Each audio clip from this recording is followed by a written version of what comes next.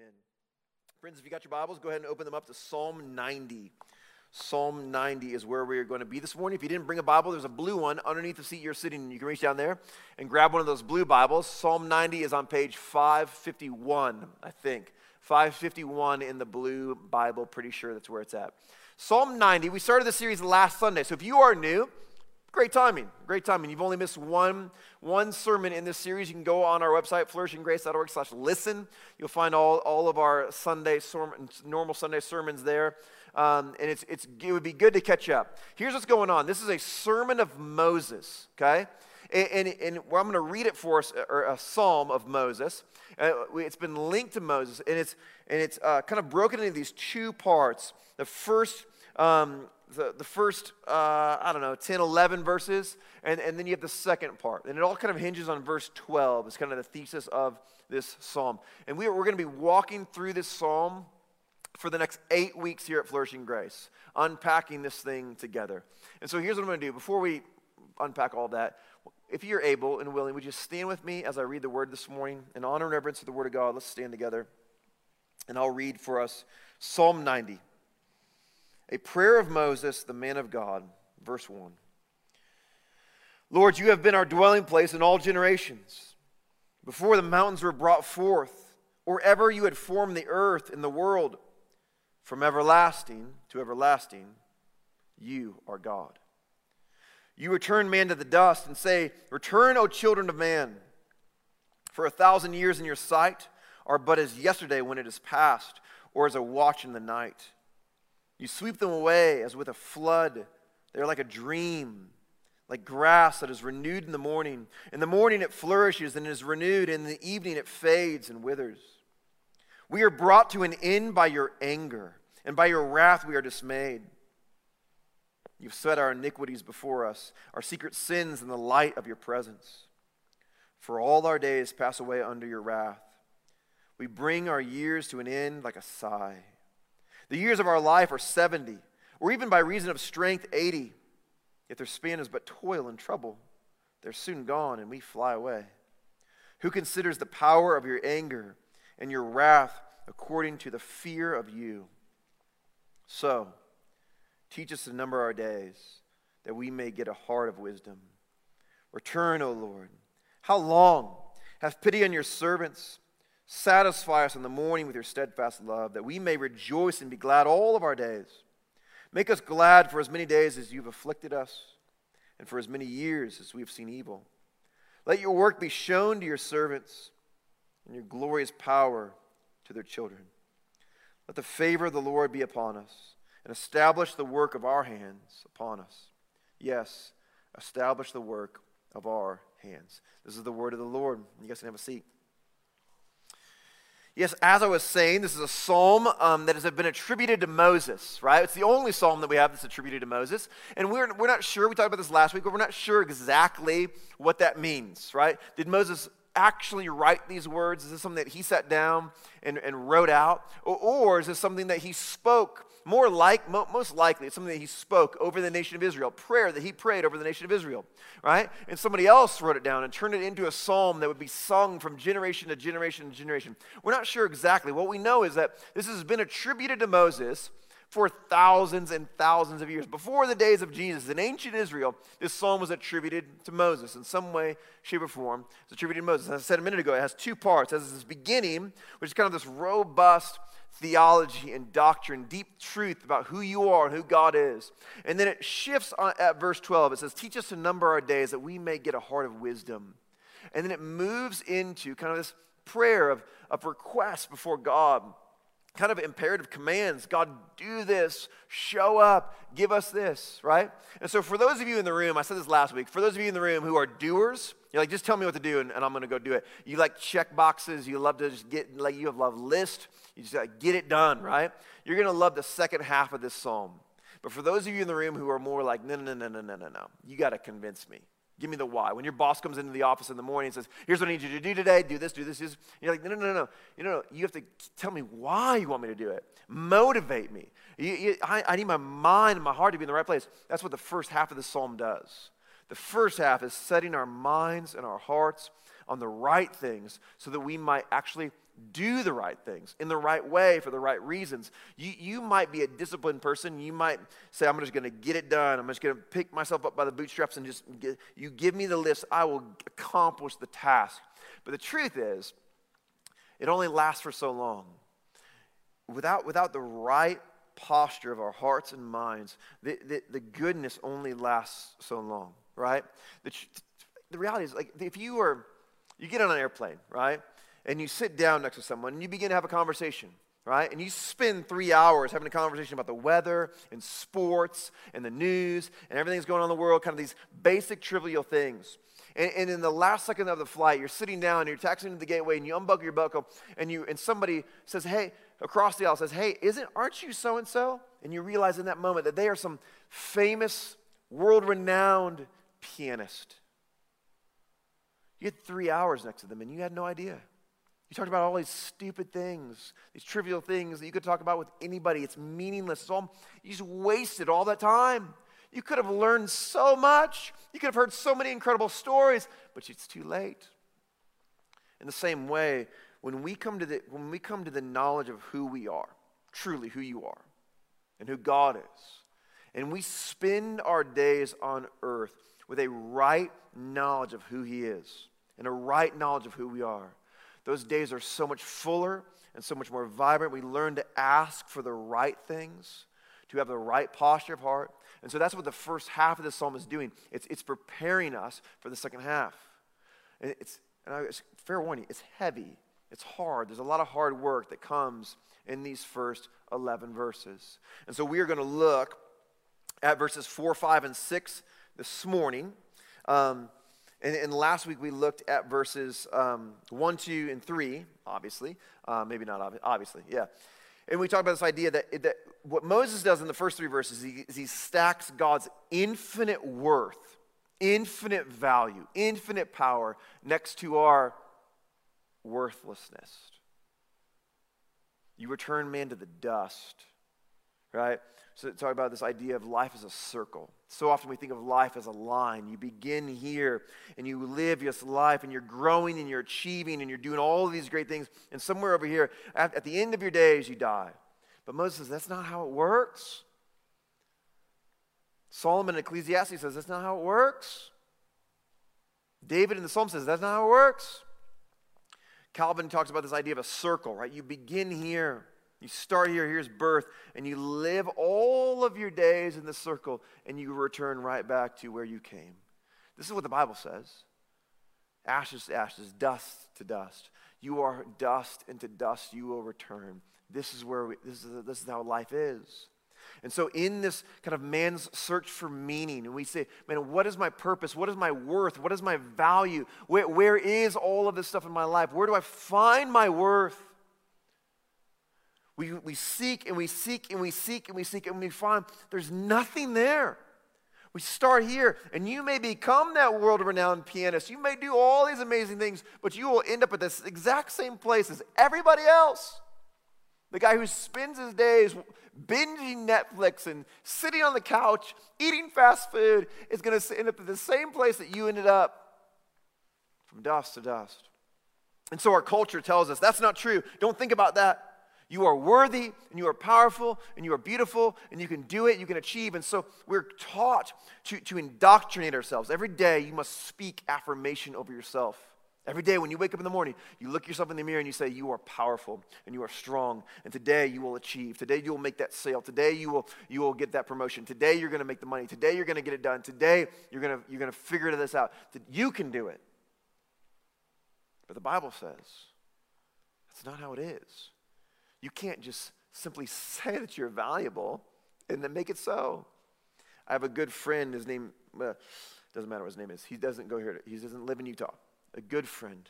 And he's struggling with this idea right now. And he's been posting on social media all these crazy things. And I've talked about him a little bit. He's a dear friend of mine. I love him dearly. And this week he posted this. Actually, yesterday, I think it was, he posted this. He says, keep dreaming, keep believing, keep exploring, keep an open heart and an open mind. Keep trusting there is more. That line is so telling, right? Keep trusting there's more. If you just trust there's more out there. You just got to trust that there's more. Just trust that there's more. I know that when you search the depths of your life, there's no worth and there's no value and there's no meaning and there's no purpose. But just trust that there's more. I know that when you give life the full exploration of thought that it deserves, that there's nothing there for you. But just trust that there's more. Just keep on going. You can do it. Just get through the day. You're powerful, you're beautiful, you're wonderful. Just keep on going. Just trust that there's more. Friends, outside of Jesus, this is all the world has to offer you. Keep preaching to yourself. Wake up in the morning, look yourself in the mirror, and lie to yourself. That's all you have. Because outside of Jesus, there is nothing more. But in Christ, who ascribes to us infinite worth, an infinite value, an infinite meaning, an infinite purpose. There's infinitely more. Every day you can wake up and explore more of the gospel and more of his love for you, more of his affection for you, more of your meaning that he's given you, more of the purpose that he's given you, more knowledge of him. The fringes, the outskirts of his ways are majestic and wonderful and beautiful. And every day there's more to discover. And every day there's infinitely more. We will never tap it all. Never. We will live for all eternity discovering the beauty and the worth that Jesus holds and has extended to us. All of our worth and all of our beauty is found in him. And so last week, Moses stacks his worth next to ours. And today, he stacks the eternity of God next to the fragileness that is our life. Here's what he says in verses 4 and 5 and 6. He says, for 1,000 years in your sight, for 1,000 years in the sight of God, are but as yesterday when it is past. 1,000 years to God are like yesterday for you. 1,000 years. Like a watch in the night. You sweep them away as with a flood. They're like a dream, like grass that is renewed in the morning, and in the morning it flourishes. It is renewed, and in the evening it fades. And it withers. Moses gives these three images, right? Swept away like a flood, like this torrent. I don't know if you've ever seen kind of a mudslide washing down the mountain so fast, so quick, just removing everything in its path. Little stones, little pebbles are just gone in an instant. Boulders gone in an instant. Homes gone in an instant. Moses says, that's your life. Those are your years. God of all things just sweeps them away like a flood. Like a dream. I don't know if you've ever had one of those dreams where it's so real, just so vibrant, and you're like, this is amazing, this is the craziest thing that's ever happened. I don't know what you ate the night before, but you have in one of those dreams, it's incredible, and then all of a sudden, you wake up. You can't get back there. It's gone. It's gone forever. You can't get back there. You can't force yourself to get back into that dream. It's gone. That's what your life is like. All this amazement, all this wonder, and all this goodness, and then gone. So fast. Like grass, right? Now Moses thinks of grass is not what you think of grass, okay? Moses thinks of real grass. You know, in his day, they didn't take tons of chemicals and pour them on their lawns to make them green all summer long in the desert, okay? It didn't work that way, right? Grass for Moses springs up in the morning, and it grows and it grows and it flourishes in the evening. But by the next day, by the noon sun, it is already beginning to wither, and it is gone by the end of the day. It's temporary. It's so fleeting, and it's so fast. Moses says, this is our life. These are our years. And all of the world and all of culture says, don't think about that. There's pain in that. There's pain in thinking about that, right? You don't want to think about that. Some of you are right now are like, why am I here right now? Why am I listening to this? This is not true. I don't want to think about this. I don't want to number my days. There's pain there. And there is pain there. This week, on Thursday, my 6-year-old, my oldest son, will turn 7 years old. And a neighbor asked me this week for some family photos for something he's doing. Doesn't matter. So I began flipping through our iPhotos, and I'm looking through all these pictures, and I see these pictures of Winston, who will be 7, as a 3-year-old. And I watch these videos of him laughing, and I'm like, oh my gosh, like where did that kid go? In an instant, he's a different kid. And then I began to think of our youngest son, who's 3, Haddon, And I'm like, oh my gosh, like in an instant, he's going to be 7. Like, oh yeah, what am I going to do? Like, and I feel like the first 3 years of his life, he's kind of been robbed. There's been a number of things that have gone on. I haven't been able to invest in him the way that I want to invest in him. It's already gone. It's already happened. And I know the next 3 years are going to go by so fast. Like, it's that saying that everybody always says when you're like a new parent. They say the days are long and the years are short. And you're like, I don't know what that means. That's what is that? I don't know what that means. Now I know what that means. I've come to the place where I'm like, oh my gosh, the days are long, but the years are so short. And you begin to look back and you see these things and you realize, I'm never going to hear Winston's 3-year-old laugh ever again. Those days are gone. I'll never get back there, right? I can't move back in time. And the truth is, I'll never know him as a 6-year-old ever again. All the days that I had to invest in him are gone. I think back to the days when Desiree and I first got married. It seems like yesterday. It seems so it's moving so fast. There's pain in that, right? There's pain in that. This is why people have like 10 kids. They're like, I want to hear that laugh again. Friends, the days are too long, okay? They're just too long. I can't do it. Listen, there's pain in numbering our days. There's pain in that. And so what do? We just don't. We bury our heads in the sand.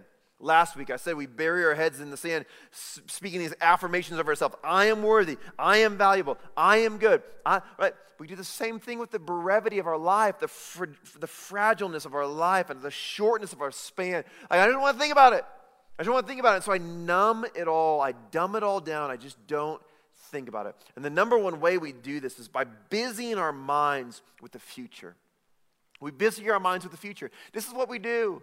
I do this all of the time. You are probably doing this right now. You've done it 100 times today. I promise you. Already today, you've done this 100 times.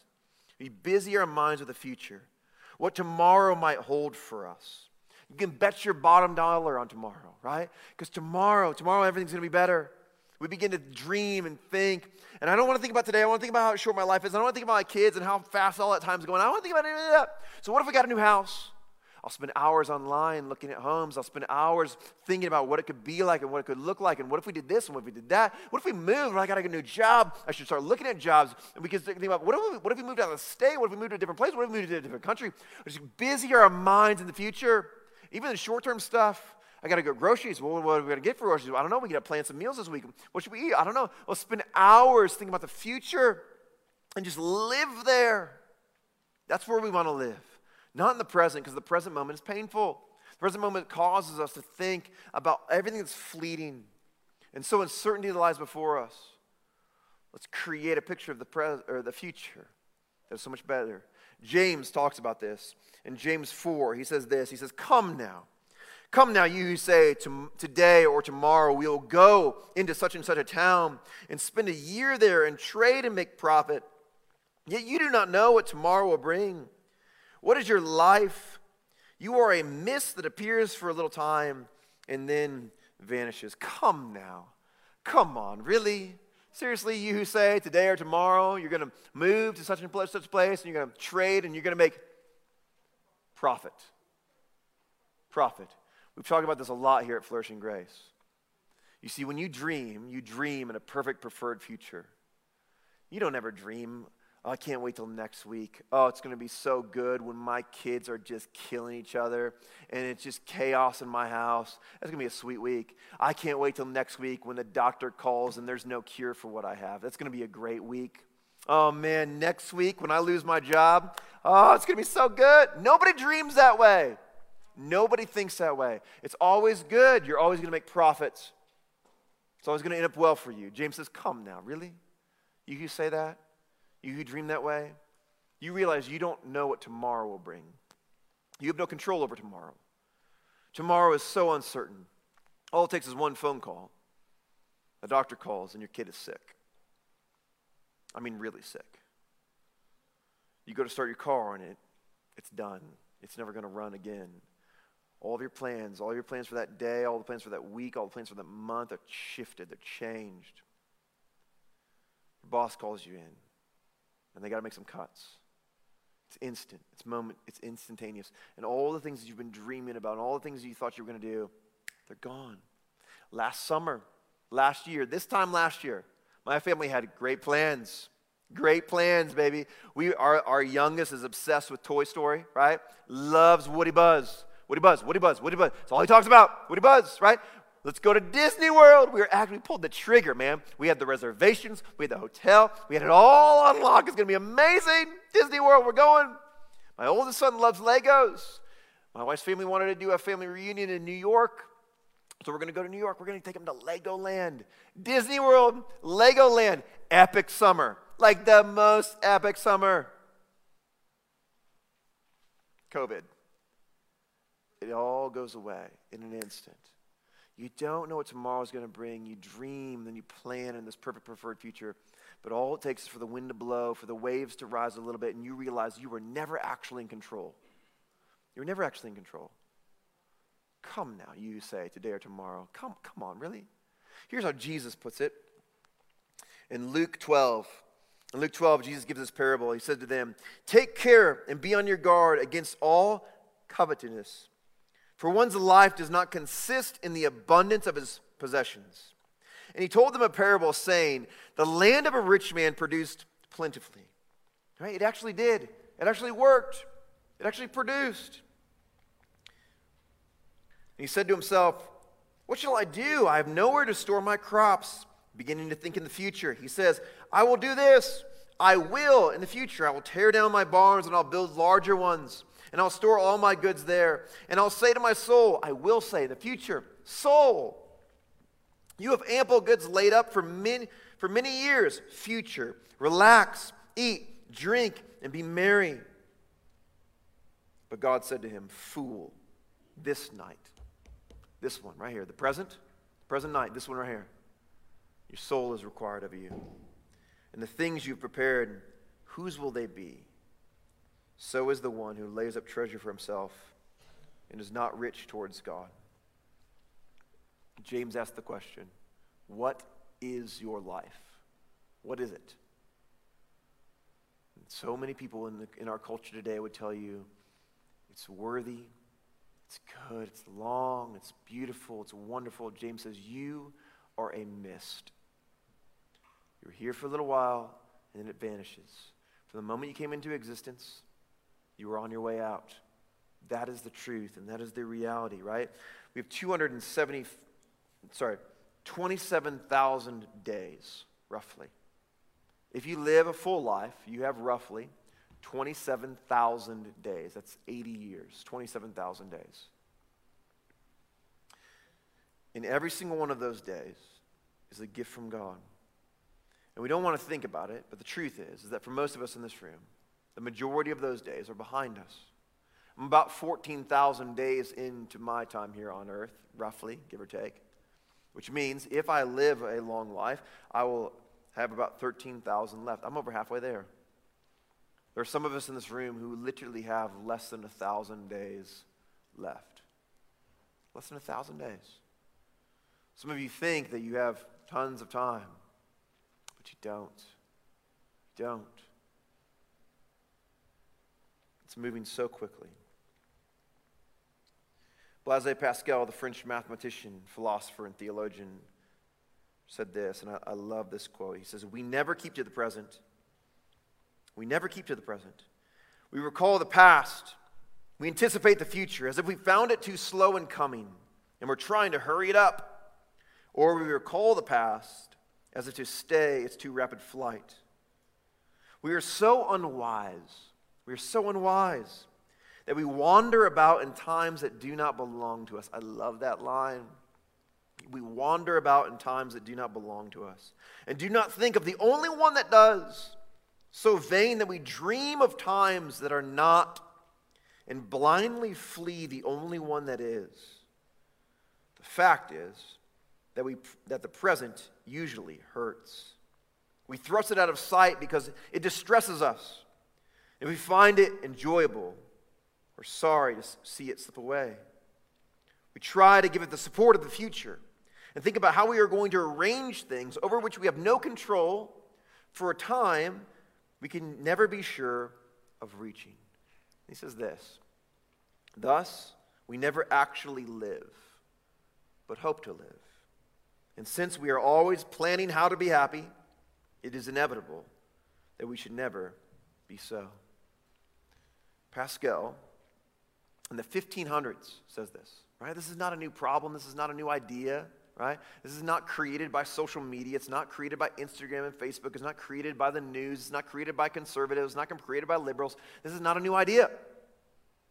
We're constantly looking towards the future, trying to arrange things over which we have no control or no certainty of ever reaching, or looking back at the past to try to restore things that can never be restored, wandering about in times that don't belong to us. And therefore, we never actually live. We never actually flourish. You see, you have this bank account of 27,000 coins, and every day you're given one. Just one. You don't have all of them at once. You get one at a time. And you can invest that one, or you can waste it. And so many of our coins are wasted because we spend all of our time thinking about the future ones or looking back at the past ones. And we never actually spend the one that we have. We never actually spend the one we have. Never look at it. I'm always looking at the future ones. I'm always looking back at the past ones. But I never actually look at the one that we have. This is the only one you have. This one, right here. Do you see the value in numbering your days? Do you see it? All of culture says don't do that. Don't do it. Don't think about it. It's painful. It's painful. Yes, there may be mourning of the time that has been lost. But without mourning of what is lost, there is no true treasuring of what is. You will never see today as valuable unless you experience how fast it's moving past. You'll never see the worth of it until you see how fleeting it is. There's so much worth in knowing who you really are. That's what this psalm is all about. The first half of the psalm anyway, it's what it's all about. Knowing the truth of what's going on. Here's how Calvin puts it. He says, in short, men are so dull. Amen, ladies? Yeah? End of sermon. No. In short, come on, guys. In short, men are so dull as to think that 30 years, or even smaller number, are, as it were, an eternity. Nor are they impressed with the brevity of their life, so long as the world keeps possession of their thoughts. Calvin, right? Are you impressed with the brevity of your life? Does it impress you how fast and how short it is? Or has the world captured your thoughts? Or all your thoughts in the future? All your thoughts on other things? Have you drowned yourself in YouTube and Instagram and Netflix? Are you constantly thinking about the future? Has the world captured your thoughts, or are you impressed with the brevity of life? This is the reason why Moses awakens us by elevating our minds to the eternity of God, without the consideration of which we perceive not how speedily our life vanishes away. The imagination that we shall have a long life resembles a profound sleep in which we are all benumbed, until meditation upon the heavenly life swallow up this foolish fancy respecting the length of our continuance upon the earth. We must see the eternity of God from everlasting to everlasting. You are God, and we must see how short our life is, how fleeting it is, how fast it's moving away, like a dream, like grass, like a flood, like a mist. That's our years. And when we are awakened to that, everything changes. When we realize that this moment right now, this one right here, this is yours. It's given to you right here. It's yours. The God of all things has given you this moment. The next one's not guaranteed. Tomorrow's not guaranteed. This afternoon's not guaranteed. The past one is past. You can't go back. You can't change it. This is the one you have. It's been entrusted to you. How will you spend it? How will you spend this moment? When we live life in the present moment, we experience more. Life is different in the present moment. When we live in the present moment, we are a people who serve better. We actually, in the present moment, when we see the needs around us and we respond better to those needs, we're more awakened to them. We love more. I don't want to waste my present moment. I don't want to spend my present moment yelling at my kids or arguing with my wife or getting frustrated with my friends. We love better when we actually live in the present moment. We experience more. We soak more in. There's more going on. There's more happening. We see it when we sit in the present. There's greater joy and greater delight, even in the pain and even in the sorrow. We count it joy. We can experience in the present moment that his mercies are new every morning, right? Lamentations 3:23. We see them. We know that verse. We hear that verse. We put it on a coffee mug, but so many of us, we never actually see his mercies that are new every morning because we're so busy wandering about in times that don't belong to us. Only in the present will you experience his mercies that are new for you today. And I know this sounds like some sort of psychological idea, some counseling thing, but this is not. This is a deeply biblical idea. James talks about it. Moses talks about it. Solomon talks about it. David talks about it in the Psalms. Look at real quickly, Psalm 39. We're almost done. Psalm 39, verses 4 and 5. David writes this. He says, "O Lord, make me know my end, and what is the measure of my days." I want to see it. I know there's pain there, but that's what I want. I want it. I want to experience it. I want to sit in the pain of my limited days, my frailty. Let me know how fleeting I am. Behold, you have made my days a few handbreadths, and my lifetime is as nothing before you. Surely all mankind stands as a mere breath. Selah. I want to know it. I want to live in that. Every day I want to know how fleeting my life is. You see, the beauty of this is this. When you realize that this is the one moment that is given to you, you can look at Jesus and you can see how he spent the one moment that was given to him. He did not spend it dwelling on the future, thinking about how he was going to arrange things someday, somewhere. No, he spent it to secure the future right there. He spent his current moment to secure the future. Not thinking about it, actually doing it. For the joy set before him, he endured the cross, despising the shame. He said, I will secure all of your moments with my moment. I will surrender my moment for you. I will go to the cross. And at any moment on the cross, I know I have all authority and all power to remove myself from this cross. But I will endure the cross. I will endure the pain. I will seek pain in my present moment for your sake.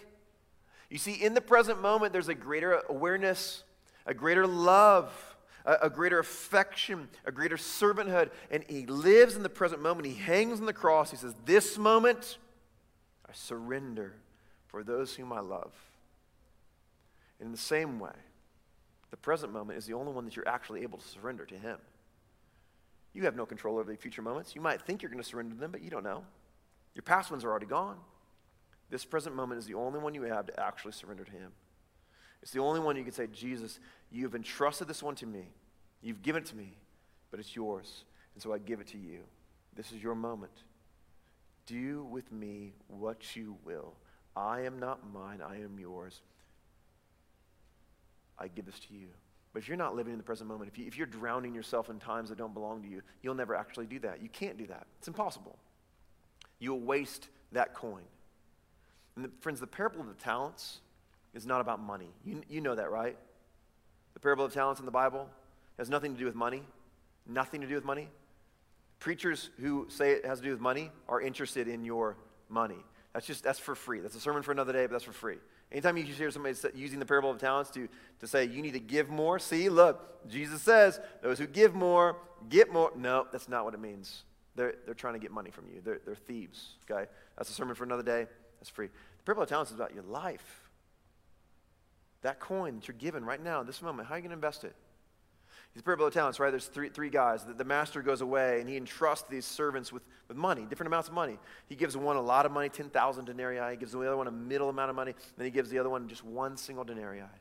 And the two that get the most, they go and they invest all of it, And it brings a return on the investment. And so the master comes back and he's like, this is amazing. Like, look what you guys did. Good, well done, good and faithful servant. But the one who's given one goes and he buries it. Buries it. I don't want to think about it. I don't want to think about it. I don't want anything to happen to it. Just don't think about it. He comes back and he gives his master one dirty, dusty, buried denarii. He says, here you go. Here's your money back. He's cast out because he wasted it. You've been given this one right here. This is your coin, this moment. How are you going to invest it? It's the only one you have to invest. You can't invest yesterday's. You can't invest tomorrow's. You only have today. Will you surrender it to the King of Kings? Will you say, this moment is for you? I will serve those around me. I will love those around me. And I will do it for your glory, for your fame, for your renown, not for my own. This is yours. Friends, we must be a people who learn that enduring the pain of counting our days is a worthwhile and valuable task. And we must learn to live in the present moment. Set an alarm on your phone every hour. This is actually harder than you think. And say, okay, for as long as I can, I'm going to live in the present moment. You're going to find that it's very hard. You might last like 30 seconds, and then you're going to start thinking about the future. Maybe if you're good, you'll last a minute or 2 or 3, and then you're going to start making plans. I don't want to think about it. Moving on. This is the only one you have. How will you invest it? Let me pray for you. Jesus, we come before you. I pray that you would open our eyes, that we be people who hunger to be shown the number of our days, that we want to actually know our worth and value apart from Christ so that we might treasure our worth in Christ, that we be people who want to know the number of days and the moments that we have so that we be people who take them and treat them as precious and invest them well. Help me. Help me number my days, that I might live in my present moment, and I might surrender it to you. And for those who have gathered here this morning who have never surrendered their life to you, and they keep saying, someday I will, out there in the future, that's when I'll do it, and everything will be great then. How foolish are we to not realize this is the only one we have right here. This is the one. Help us right now surrender all that we have right now in this moment to you and not hold one thing for ourselves. I want to invest everything I am in you because you've invested everything that you had into me. And we praise you. To you be all the glory, the fame, and the honor forever and ever.